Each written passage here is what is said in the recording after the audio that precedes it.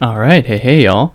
So today I want to take the chance to switch gears a little bit, to move from Baudrillard and away from, I guess, post-structuralist thought, more generally towards post-colonial thought in the work of Homi Bhabha, specifically his book, The Location of Culture.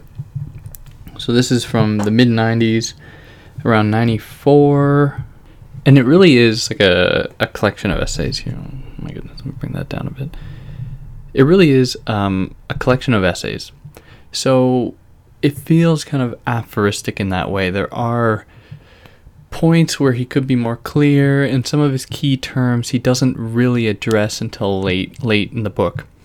Partly because, the way that the essays were organized kind of makes it feel a little mixed up. However, we're going to try and approach it anyways, with me kind of filling in some of the blanks of the things that come later that are kind of necessary to understand for the beginning, so on and so forth. So let's jump right into it here with the first chapter. And this is titled, The Commitment to Theory. So the first line goes as follows. There is a damaging and self-defeating assumption that theory is necessarily the elite language of the socially and culturally privileged. It is said that the place of the academic critic is inevitably within the Eurocentric archives of an imperialist or neo-colonial West. So I'd like to expound upon that a little bit, to think about what he's saying. In my mind, it's not as though he's saying that theory, as a Eurocentric tool of, I guess, resistance, may only manifest itself in one way, and it can actually be found in other locations outside of academia, outside of the purview of the West. But for me, I read it as though theory has more than one face. So what necessarily constitutes theory?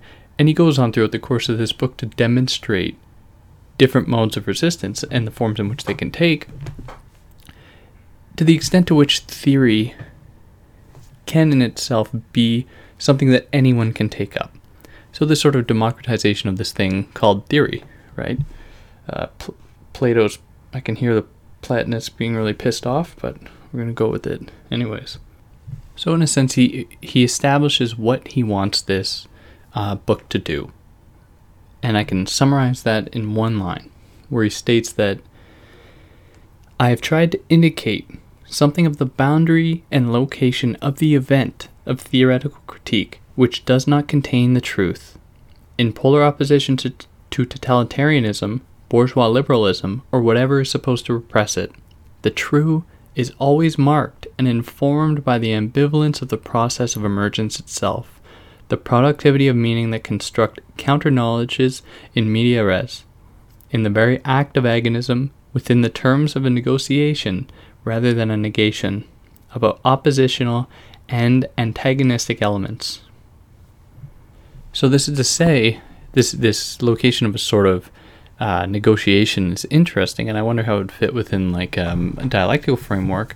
But what it is trying to do is understand and, in a sense, validate the importance of any given component of a discussion, of an argument, of debate, I believe, I will go so far as to say with exception, and that's not what he's saying, but what I am saying.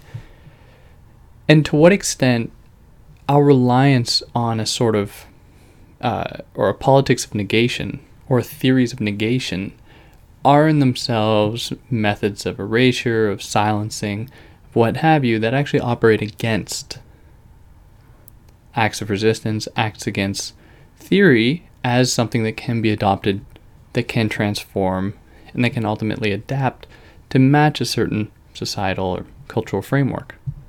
So he clarifies this explicitly when he states that when I talk of negotiation rather than negation, it is to convey a temporality that makes it possible to conceive of the articulation of antagonistic or contradictory elements, a dialectic without the emergence of a teleological or transcendent history, and beyond the prescriptive form of symptomatic reading, where the nervous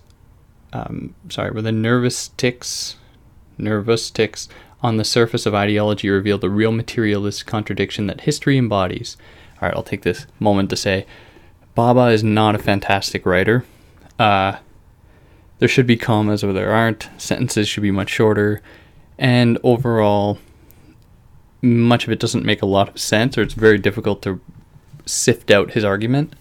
So over the course of this, if I get stumped reading something, well, there's a good chance it's just my reading ability is weak for whatever reason, but please give me the benefit of the doubt and assume that there are moments where it's actually difficult to understand. So he defines negotiation specifically as the structure of iteration, which informs political movements that attempt to articulate antagonistic and oppositional elements. So with the term iteration, two things are being connoted here. Two things are being implied. Firstly, there is a sort of verbal element, but as we will come to see throughout the course of this text, that it doesn't, it's not necessarily verbal from speech, but can manifest itself in many different forms. So the way that one's presentation of themselves is a sort of verbality, is a sort of speaking, or anything of that sort.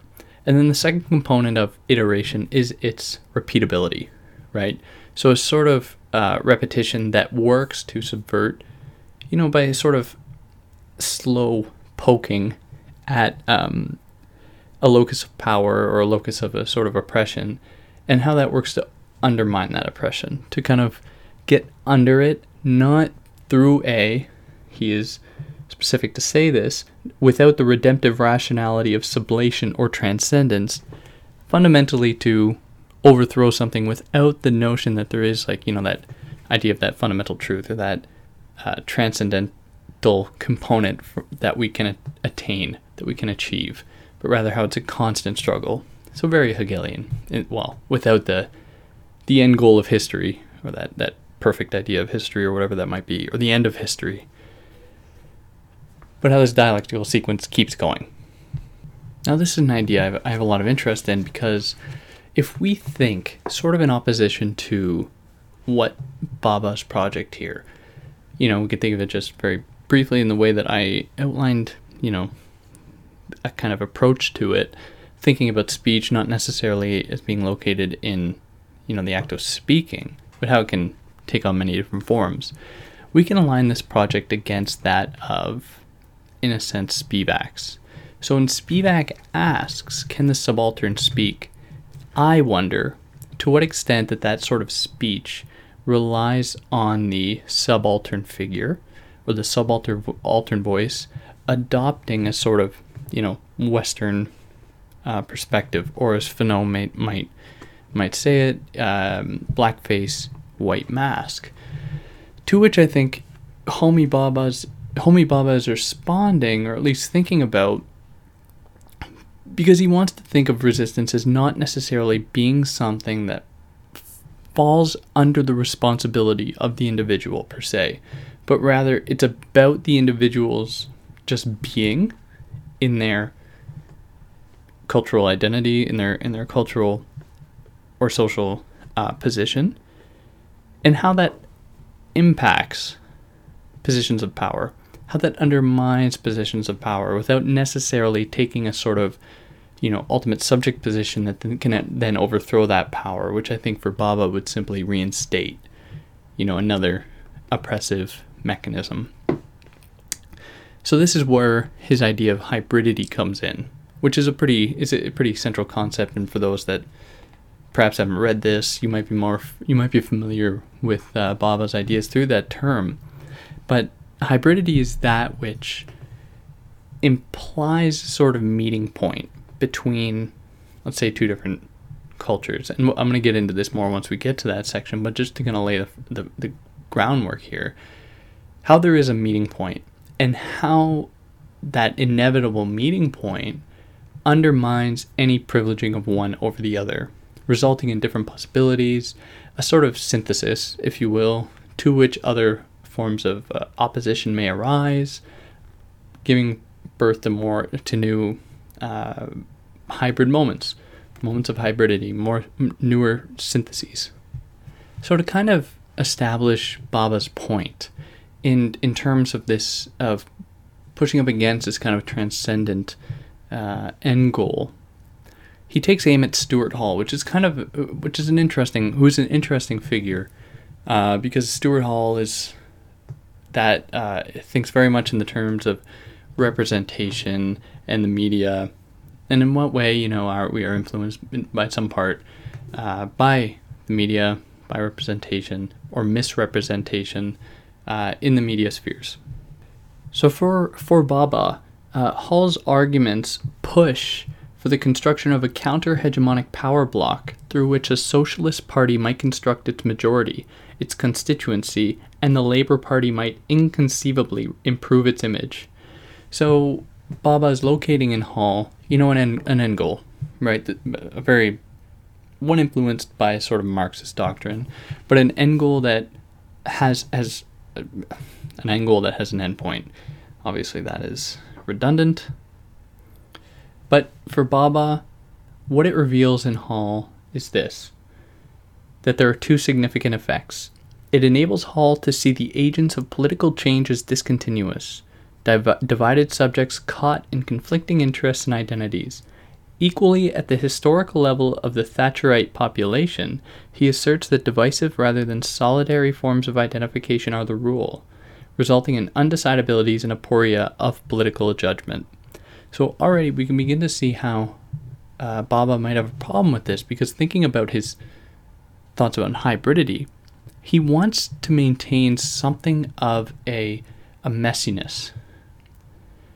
And that, I use that word, I hesitate to use that word, but I used it anyways. But Bhabha doesn't see the possibility of it like a total, one world, one vision, one people solution. In fact, for Bhabha, I think that would be a very totalitarian one. And whatever forms that necessarily takes. Now, I don't think that Bhabha is necessarily advocating for, a counter-subversive doctrine that really just is a capitalist, celebration of capitalism, but it's actually something that wants to think of theory as not necessarily driving to a certain point. So this leads him to conclude that thought that that there is no first or final act of revolutionary social or socialist transformation. It is always a process. Not to say that things can't necessarily improve over the course of time, but it will never culminate into a single point in which that has arrived. Which isn't to necessarily say that that's what any socialist doctrine claims, or even what Hall claims, but it's something to consider and something we should keep in the back of our minds here. So in a way, he then kind of turns his attention towards the way in which advanced capitalism, or globalization, if you will, operates in a sense to also crush this project of hybridity, or this sort of constant negotiation, right? Negotiation instead of negation, where he states that in order to be institutionally effective as a discipline, the knowledge of cultural difference must be made to foreclose on the other. Difference and otherness thus become the fantasy of a certain cultural space, or indeed the certainty of a form of theoretical knowledge that deconstructs the epistemological edge of the West. So this is what he believes theory, a sort of oppressive formulation of it, is doing. And I'm extending that idea onto, globalization, where we see, and I give this example often, like you have, people in the West love to, they hate immigration, but then they love their Mexican restaurants, they love their quinoa, they love their yoga and fireworks. But these things are never attached to the culture, right? They're taken, and any cultural difference associated with it is nullified under the aegis of the market, right, or consumption. So there's a distinction then in Bhabha between cultural diversity and cultural difference, where cultural diversity is the representation of a radical rhetoric of the separation of totalized cultures that live unsullied by the intertextuality of their historical locations, safe in the utopianism of a mythic memory of a unique collective identity. So the sort of liberal myth, right? Think of Canada, the sort of mosaic idea, or this sort of multiculturalism, liberal rhetoric that floats around that doesn't actually recognize cultural difference, but seeks with every breath it can muster to nullify or eradicate said difference in favor of diversity or multiculturalism, a sort of, sure, you can come here as long as XYZ sort of thing. And then on the other hand, cultural difference is a process of signification through which statements of culture or on culture differentiate, discriminate, and authorize the production of fields of force, reference, applicability, and capacity. And he goes on, the attempt to dominate in the name of a cultural supremacy which is itself produced only in the moment of differentiation. So both sides aren't necessarily great. They open up different avenues of a sort of exploitation or manipulation or oppression. Now, what stands opposed to culture in these sort of oppressive moments goes as follows. It is the very authority of culture as a knowledge of referential truth, which is at issue in the concept and moment of enunciation. So enunciation is very simply the act of speaking with a sort of emphasis on the grammar, syntax, vocabulary, but quite generally just really speaking. So to enunciate is to speak. So for Bhabha, the enunciation of cultural difference problematizes the binary division of past and present, tradition and modernity at the level of cultural representation and its authoritative address. He goes on, it undermines our sense of the homogenizing effects of cultural symbols and icons by questioning our sense of the authority of cultural synthesis in general. So I think here of Edward Said, and there was an address that he gave about the Palestinian conflict, where he makes a good point that no one can lay claim to land, first and foremost. And then he goes on to say why, he advocates for the Palestinian people, obviously. But that point holds, and I think it's important here, where Bhabha sees almost like an oppressive simulation effect, where there is a consolidation under the icons and symbols of a given culture to solidify, sort of crystallize a cultural identity that can then be, absorbed by other ones, or can then fall outside of the domain of negotiation that would in itself be a process for change, or be a driver for change, a sort of catalyst for that. So in the act of enunciation, the speaker is, in Bhabha's terms, split, right? And this is a split, I would contend, is not just a binary split, but rather is, sort of fractalization, broken down into many parts that are then, broken down to their endpoint almost, and then reformed, re-put together, allowing for new possibilities, right, for change, for difference to necessarily develop. So it is these forms of enunciation, these forms of address in themselves, and how they are iterative, right? So how they are repetitive in some form, it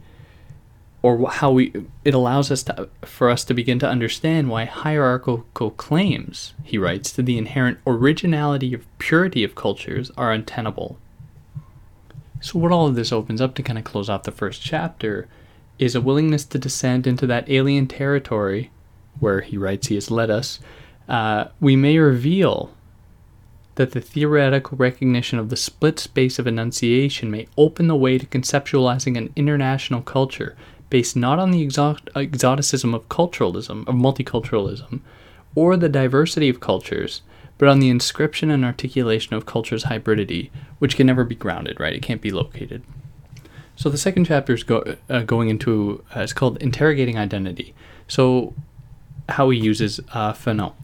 So there was a point in the first chapter when he mentions how Fanon looked to Lacan, how Fanon relied on Lacan's theory of psychoanalysis to essentially construct his own post-colonial theory, which is really interesting because, on first glance you might think, oh, how do you square that? How do you put Lacan in dialogue with post-colonial theory?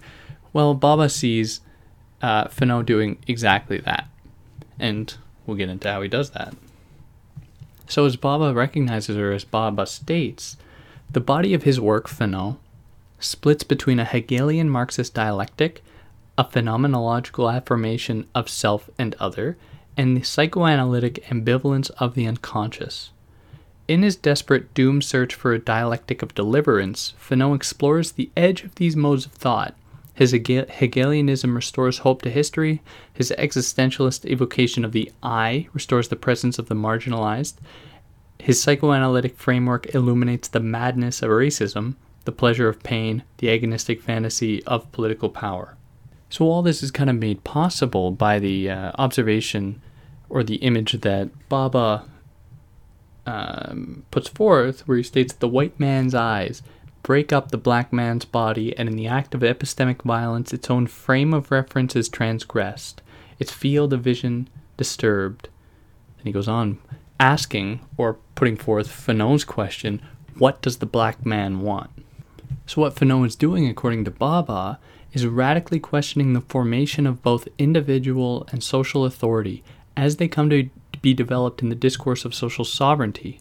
So this social sovereignty can be understood in many different ways, right? If we think of the phenomenological aspect of the self and the other, or of the psychoanalytic concept of the unconscious, there is this sort of,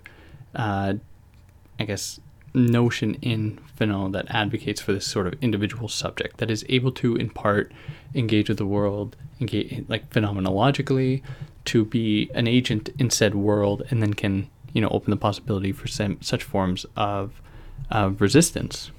So in relation to this selfhood, to this individuality, Baba makes clear that it is always in relation to the place of the other that colonial desire is articulated, the phantasmic space of possession that no one subject can singly or fixedly occupy, and therefore permits the dream of the inversion of roles. So here we can see where Baba's going to go with this. And in my mind, he takes up Fanon in the psychoanalytic realm. So Baba wants to think about resistance similar to Fanon as being something of a something that can derive from a sort of self-other split, but is one that is able to undermine through the unconscious, where it is that aspect of ourselves, the sort of unheimlich, that comes to undo us. So what it means to be a subject with desires, with an unconscious, with any sort of kind of libidinalness, it comes down to being confronted with an ontological problem of being, but with the discursive strategy of the moment of interrogation, a moment in which the demand for identification becomes primarily a response to other questions of signification and desire, culture, and politics.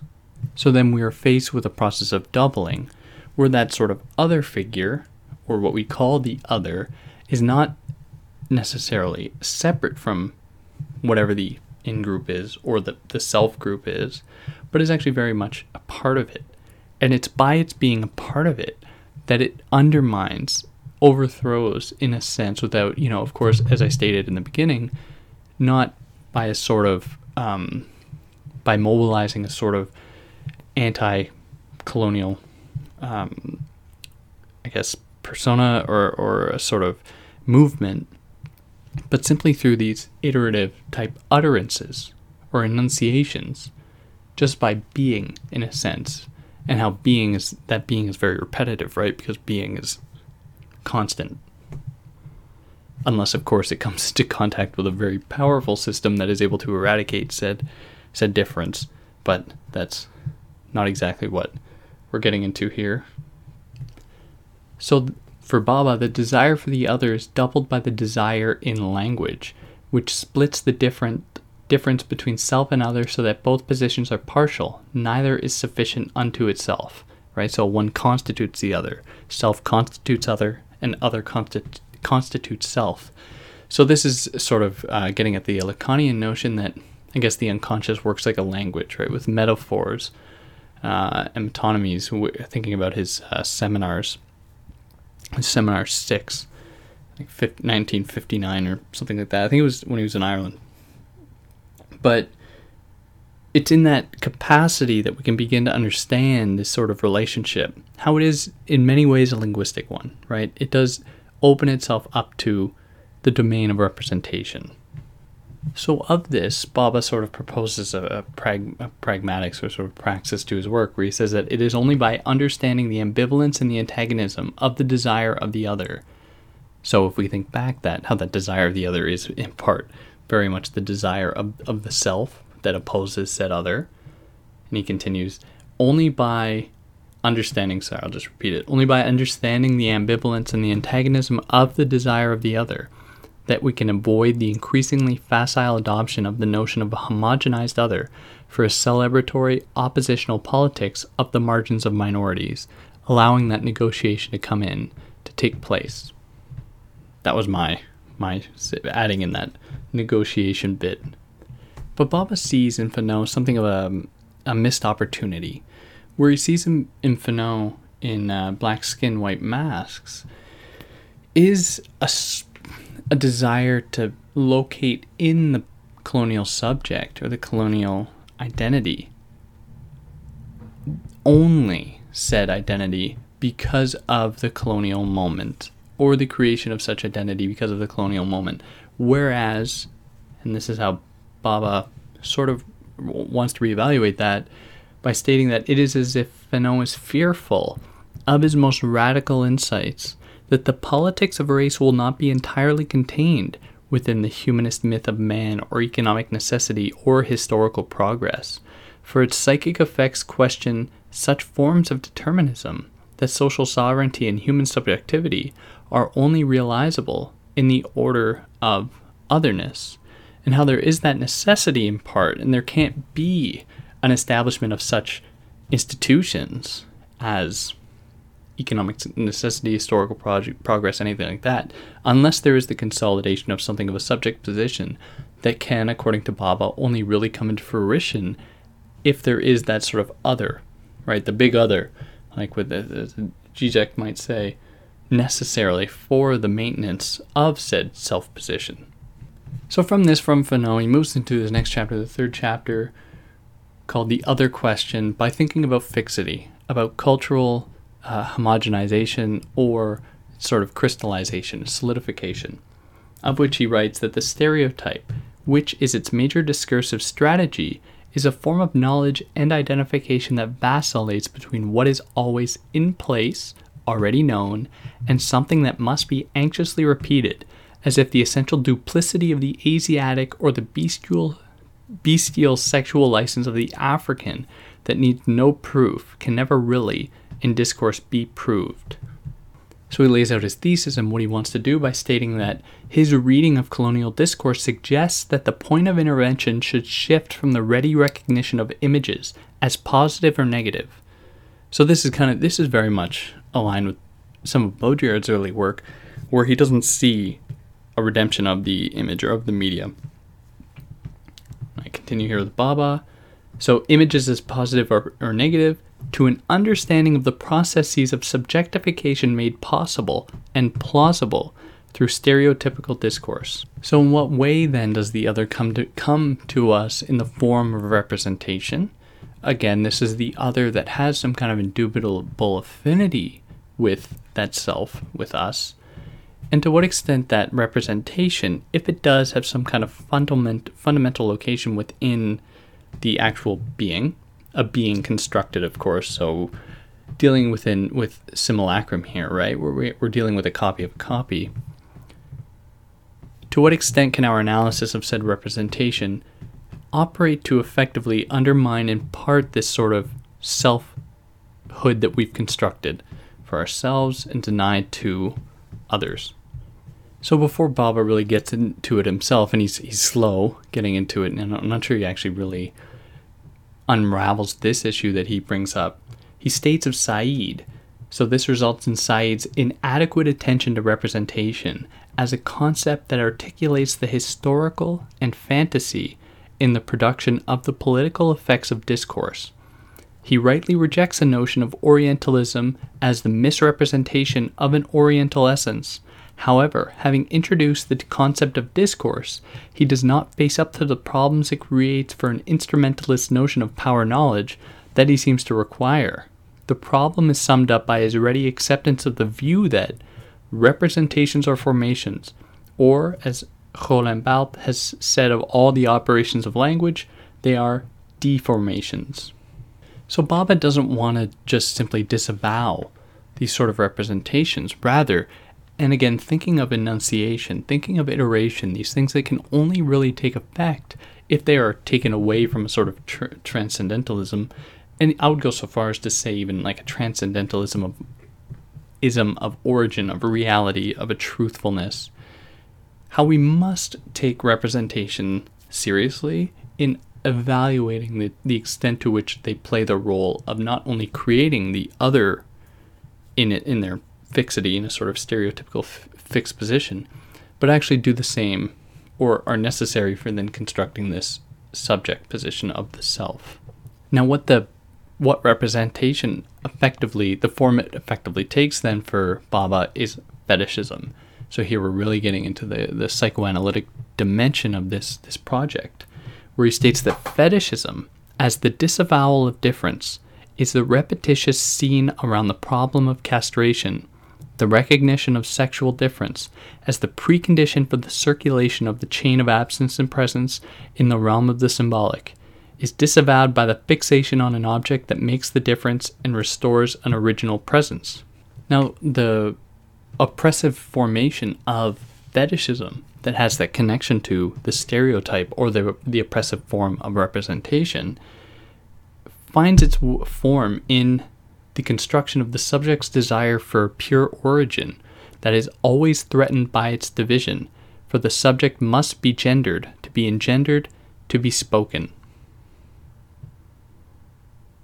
So a sort of repression or a sort of panopticism comes into the form of a sort of scopophilia, right? So the desire to view, in a sense, of the other, to place the under a sort of hegemonic gaze that can control, map, understand, take from whatever whatever happens to be occurring, in the lives of the other, take that for the productive good of the self or the group that's viewing. So to this extent, because we are dealing with the domain of images, representations, Baba makes clear that stereotyping is not the setting up of a false image, which becomes the scapegoat of discriminatory practices. It is a much more ambivalent text of projection and introjection, metaphoric and metonymic strategies, displacement, overdetermination, guilt, aggressivity, the masking and splitting of official and phantasmatic knowledges to construct the positionalities and oppositionalities of racist discourse. So it's not simply as though they are created in a sense to maintain a sort of subject position willingly, but how they come into being in, as a sort of strategy of said position, one that can't necessarily be mobilized, understood, or grasped, but is something that is part and parcel of their being this position in the first place. And it's funny to note, in this whole chapter, Baba looks at a bunch of people from Foucault to Hall to Fanon, pointing to the limitations of their argument, but Baba is never totally clear on what he's doing. But in what follows, and what happens to be a pretty succinct proposition, he states that racist stereotypical discourse in its colonial moment inscribes a form of governmentality that is informed by a productive splitting in its constitution of knowledge and exercise of power. And it's on that note pretty much that he concludes that chapter that he's tough to read. But anyways, moving on here, I'm going through this rather quickly because it's really difficult to. I'm just taking out from this what I want, very much like this colonial, colonizing subject, because otherwise, there are many. It feels like he contradicts himself. That he rethinks things as he's going. It makes it difficult to kind of sift out a coherent project. It's still good, but it can make it difficult when presenting it or when discussing it to remain consistent. And that's just what I'm trying to do. But really, if you're listening to this, I would highly, highly, highly recommend you read it, because I guarantee anyone else would get something totally different from this, because there's a lot here. There really is. So in the next chapter of Mimicry and Man, he doubles down on his idea of iteration, or the sort of repetition. Now, this repetition, because of how we understood the psychoanalytic sort of relationship between the self and the other, operates to undermine a sort of privileging of a subject position that just apparently exists. So of that, Baba states that mimicry represents an ironic compromise. So it's not so simple as to say that there's this thing called oppression and it just exerts itself over a certain point, right? Baba's whole discourse around negotiation wants to think of oppression as not being, a one-way street. How there is a giving and taking in every encounter. But mimicry itself, he states, must be constructed around an ambivalence. In order to be effective, mimicry must continually produce its slippage, its excess, its difference, almost like its extreme forms. Because by mimicking the thing that is supposed to be, this unchanging, universal, almost aporia, it sees its undoing. But if that mimicry is a perfect one, if it's a mimicry that's very much like that at the beginning of simulacra and simulation, like a map that precedes the territory, then all we would see is the development of this new kind of subject position, which is why Baba is calling for mimicry to kind of capitalize on its excess, to capitalize on its slippage, on its difference, to really make a mockery out of that initial position. What I call initial, I don't mean it comes first, but the subject position itself. So the strategies of mimicry come out in another form. He splices with another term for that, which is the metonymy of presence.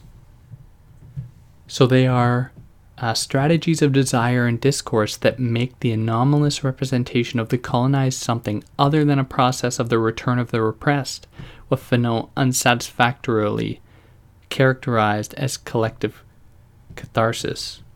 So it's not so simply as to locate them, as I stated, in this kind of a position of oppression, where they don't have a face, they don't have an identity. All that is inscribed upon them becomes that identity, which is just, removed from a sort of originality, removed from a sort of from an initial culture or what have you, and is only ever the product of this form of colonization. Baba wants to resist that.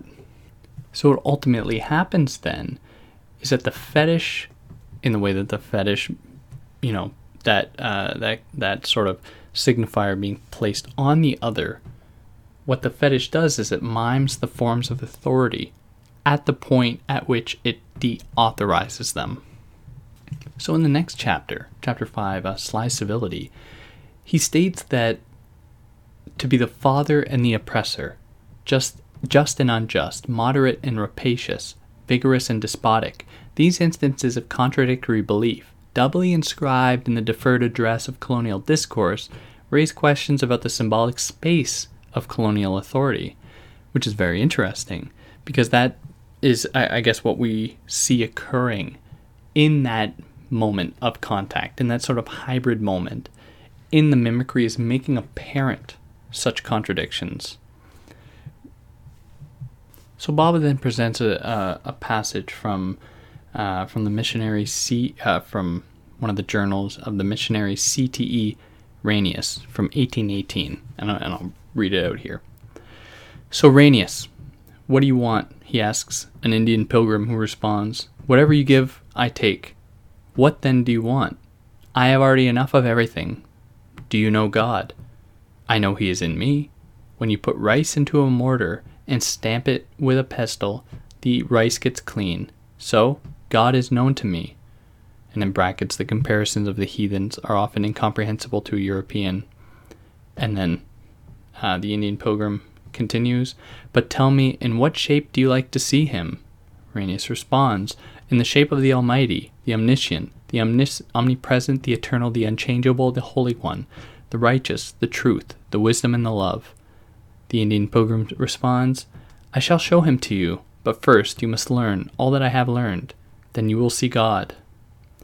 So for Baba, he states that in this native refusal to satisfy the colonizer's narrative demand, we hear the echoes of Freud's saber-rattling strangers, with whom he began the chapter. So for him, the natives' resistance represents a frustration of the 19th century strategy of surveillance. The confession, which seeks to dominate the calculable individual by positing the truth that the subject has, but does not know. So it's that very much that project of the missionaries going into Africa, India, North America, that they supposedly knew something that the indigenous people of said lands did not know, and that it was their job to just simply communicate that truth that was deep within them. The idea that, God is with you, right? We simply have to teach, the savage about what it means to be in contact with that thing that is omniscient, omnipresent, to which there is that fundamental refusal to even acknowledge it. And there's a point somewhere in Baudrillard when he states that, one of Baudrillard's texts, when he states that, one of the reasons that there was a strong drive to eradicate the native peoples of the Americas was that they had a fundamentally stronger connection to this thing called God than we could ever have. And it was for that very reason. And it's sort of a mimicry in this way that they had to be eradicated, that they had to be wiped off the face of the earth, lest it would, we would then no longer hold that superiority. Of course, because if God is the most superior and those have a better connection with him, Jesus, with it, then they pose an avid challenge to us. So what ultimately threatens the authority of colonial command is the ambivalence of its address, father and oppressor, right, as we stated earlier, or alternatively, the ruler and the reviled, which will not be resolved in a dialectical play of power. For these doubly inscribed figures face two ways without being two-faced.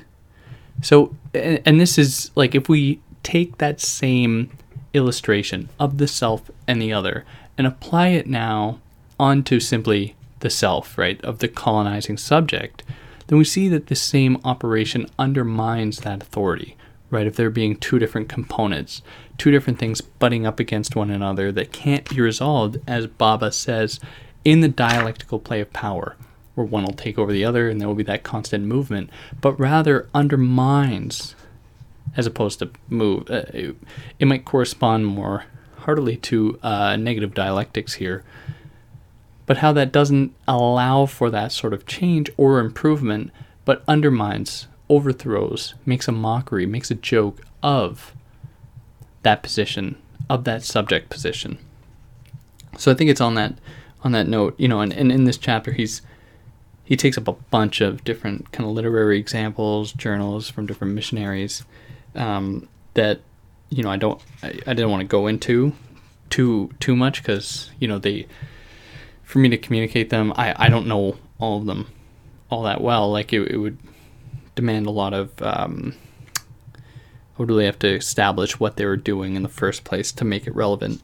But yeah, on that note, I think I'll tune out here, because that's about midway through the book, and the next chapters are long ones, and where they are for me where it gets the most interesting, and you start to think of the way that how resistance necessarily manifests itself in accordance with hybridity, and it's all very much the same. Like, some of the things I've been stating so far aren't nearly as plain to see as they are later in the books, and the reason that I was trying to make them so apparent was so that there could be better context with what was going on here, so we could better understand and follow the argument of the first half or so of this text. So I guess, yeah, it's on that note for any of those God. Any of you that listened, thank you very much. And I hope to be back on here soon. I might be able to get through the rest of this the next time, but anywho, I hope to see you all next time. Take care. Bye.